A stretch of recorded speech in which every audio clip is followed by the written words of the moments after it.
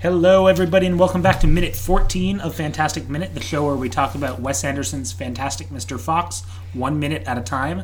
My name is Tyler Boudreau, and I am a film fan. My name is Condra Boudreau. I am sleepy, but still a fan of this movie. And so it begins. This is Minute 14 of Fantastic Mr. Fox. Minute 14 begins with Mr. Fox telling Kylie to take off his bandit hat, don't wear it around the house. And it ends with Kristofferson crying under a table. Sad! Alright, we should probably break it. First section and then second section like we had to do last time. Interestingly, there are only 3 shots in this minute. There's Mr. Fox and Kylie. Mr. Fox. Close-up of Mr. Fox saying, and so it begins. And then just bedroom. A single shot of Ash's bedroom. Yeah. We say shot, even though stop-motion animation doesn't really work like that, but... Scene? Yeah, like camera angles. Yeah. Yeah. And so we start with Mr. Fox telling Kylie to take off the bandit hat and don't wear it around the house. Which doesn't make sense to me because shouldn't he just take the bandit hat back? No, I think the implication is that if Mrs. Fox were to find that somewhere in the house, Mr. Fox would get into trouble. But if Kylie has it, Mrs. Fox can't control Kylie's actions, so he's just getting Kylie all ready for whatever's coming next. How many bandit hats did Mr. Fox buy? This is unclear. But we know at least 3 from later in the movie, but we'll pause on that. And that's pretty much it. For that, yes. Yeah, Mr. Fox says, and so it begins, which is a very interesting thing, and it feels like there should be a chapter title right after he says that. Yes, it's a very abrupt break, and the mood really changes from this kind of conspiratorial, like, kind of although suave and, like... Well, he was existential in the last minute. Yes, but it's a very sharp contrast between this pair of male figures in the film than what it goes to next. Ash and Kristofferson, where they're having a very childish fight. It's a very stark contrast. Yeah. Mr. Fox has a plan, and he's ready to start this plan right now. And Ash has a plan too, but it's a little lower on the scale. It's a little crueler. All right. Just one thing before we move on from Kylie. I like animation of Kylie taking off the bandit hat, just because it's like a cool thing to look at. Oh yeah, absolutely. It's really in those small details and those fine moments where there's a lot of movement and like really refined movement that you really get to appreciate what stop motion can do. Something like clothes is always interesting. Yeah, clothes, water. Especially when it's not stiff, it's like moving. Yes. Yeah, definitely. And we cut to Ash's bedroom. Which is nice and bright. And adorned with a lot of posters. Flying things. It's a very aerial. You have the White Cape posters, which are fantastic. Is his comic book idol, superhero fan. Presumably who he is dressing after throughout the film when he wears his own cape.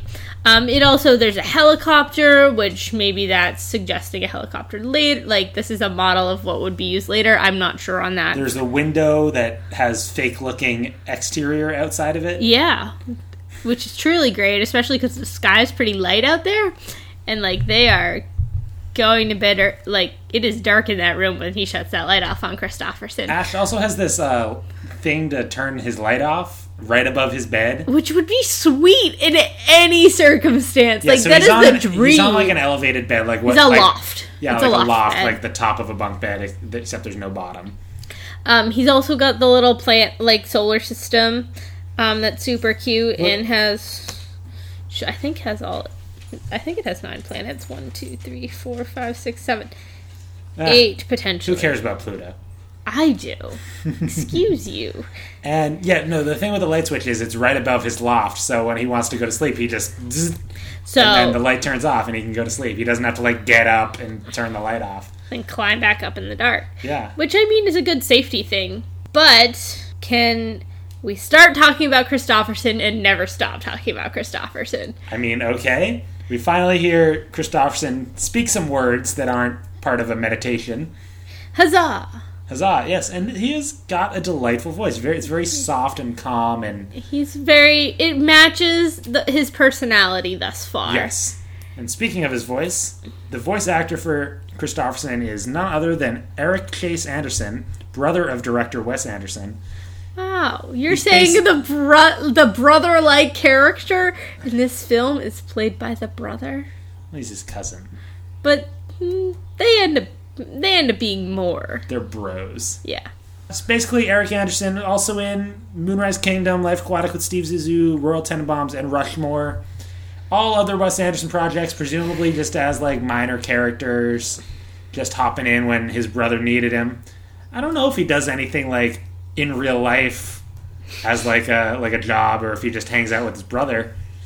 But after reading a little bit in the making of book, it sounded like Eric was on for some special sound effects, kind of some nature effects, and then he just was filling in for Christopherson actor to be named later, and then they kind of liked him as the voice, so he just stuck around doing it, which I think is a cool way to do it, especially as a pretty major character like Christopherson. Absolutely. And I mean, Christopherson is a huge emotional, what's the word? Token? Like a catalyst. He's a huge, this is kind of how Ash changes, it's kind of how Mr. Fox changes. I mean, Felicity's always, she stays pretty constant throughout, but the two, like, major emotional conflicts in the, like, characters that have emotional conflicts, Christopherson runs a lot of their change. Yeah. Which is pretty amazing. Yeah, well, I mean, he's dealing with a lot. Absolutely. And, yeah, we don't really see his status until this minute. Yes. Where he crawls under Ash's train table and cries. Which is the saddest little thing ever, because it really, like, yes, he's bigger, and yes, they're foxes, but it gives such a sense of how young he is. Yeah. Like, it's okay that the 9-10 fox-year-old little fox can cry. It's okay. Yeah. And Ash was being pretty mean to him. So. Oh my god, Ash is horrible. Ash is so rude, and he's just yelling, and... Well, he's had it up to here with the sad house guest routine. But he is sad. Like, he probably has never been away from home before. Like, and he traveled alone. And his father's really, really sick. Like, that's all really scary. He's got, like, an apathetic uncle and, like... Yeah. And an aunt who's pretty distant, it seems. Like, nothing wrong with Felicity, but she's not super... Foxes aren't necessarily caring. And, yeah, we haven't really seen Felicity, like, do a lot of parenting other than that moment with Ash earlier. But she hasn't done a lot of, like, caring. Yeah, she's not been a gentle parent, necessarily. Yeah. Which isn't to say that she isn't. It just means we haven't seen it. Yeah. But just... Christopherson is not asking anything unreasonable, asking to move his bed from under the table when there's this entire room that has floor space. Like, if I don't see why he doesn't just take it out. Yeah, but I mean, he is very respectful and polite, and like... Yeah, and that's what's great about Christopherson, is he's so sweet, and you just feel so bad for him. And I love him! He's so precious! But no, it's a very... Ash is just... jealous. He's very jealous, and like it's very interesting his positioning. He's like holding a higher ground, both literally and physically or figuratively, in this moment where he's yelling at him because he's elevated and Christopherson has to look up.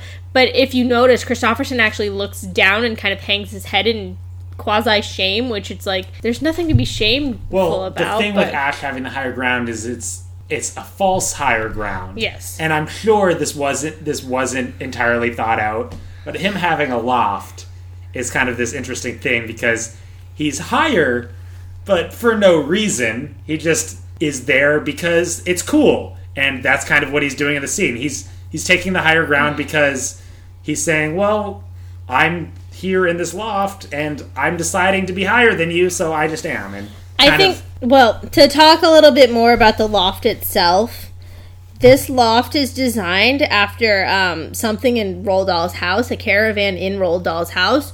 So I think... You mean Roald Dahl? Oh, sorry, Roald Dahl. Oh, man. So this design is supposed to pay homage, but I think there is some intentionality behind throwing him... Especially between the I've had it up to here line. Yeah. It's really, like... very high. Yeah, and it's like, do you mean just like only like a little bit above your, like near your head, like your body height, or like are you talking about all presumably 6-7 feet that you're motioning to? And it's very disheartening that I mean, it just shows it gives credence to such wonderful script writing and storytelling that you can be so frustrated with Ash and feel so sympathetic for Kristofferson. And we've known Kristofferson for all of 4 minutes at this point.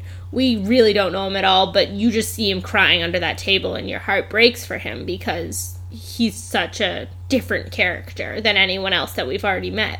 Also, I don't know if this was intentional, that they did this on purpose kind of thing, but Kristofferson wears his shoes when he lays down. So he's wearing his shoes he's got these nice little yellow loafer kind of deals. They're pretty snazzy. And he walks, when he gives up on trying to ask Ash to lay in a different spot, and he ends up wearing his shoes while he's crying in his little bed.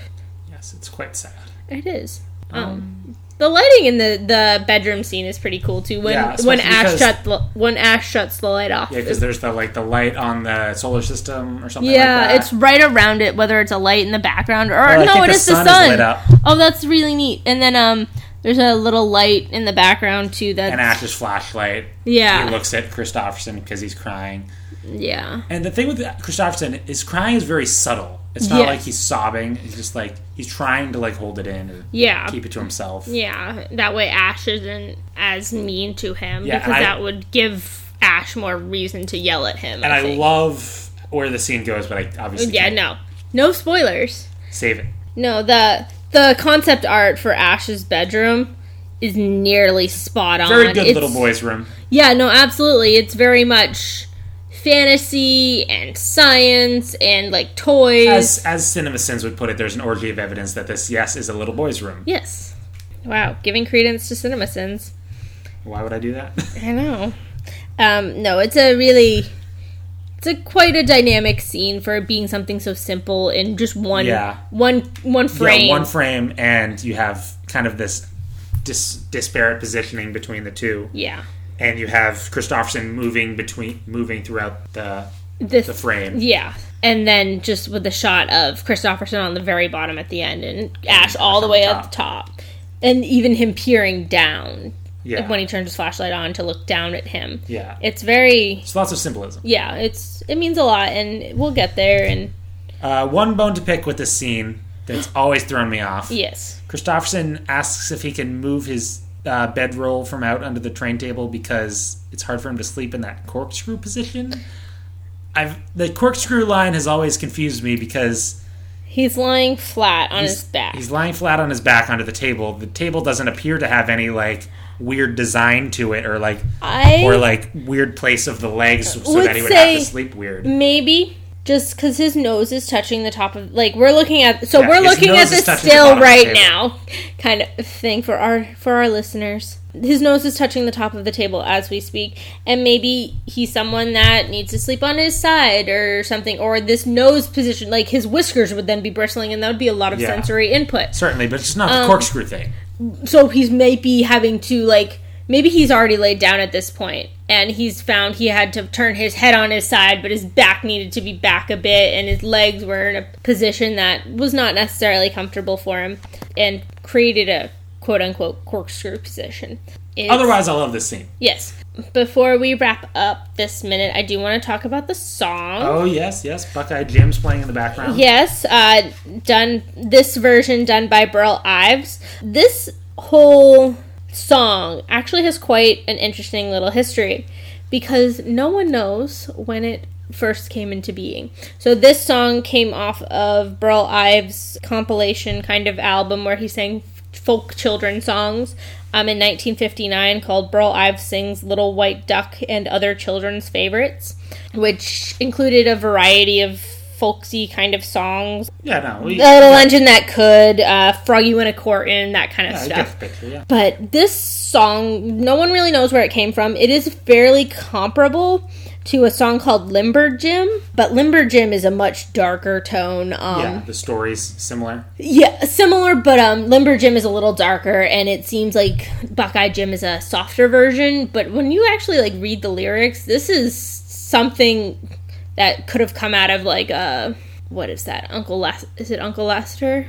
No, Lester's the Uncle Remus? Uncle Remus, kind of, where it could be a worker or a slave, like, lamenting his position where he can't leave and he just has to work. Especially if the name is Jim. Yes. There might be some deeper meaning there. Yes.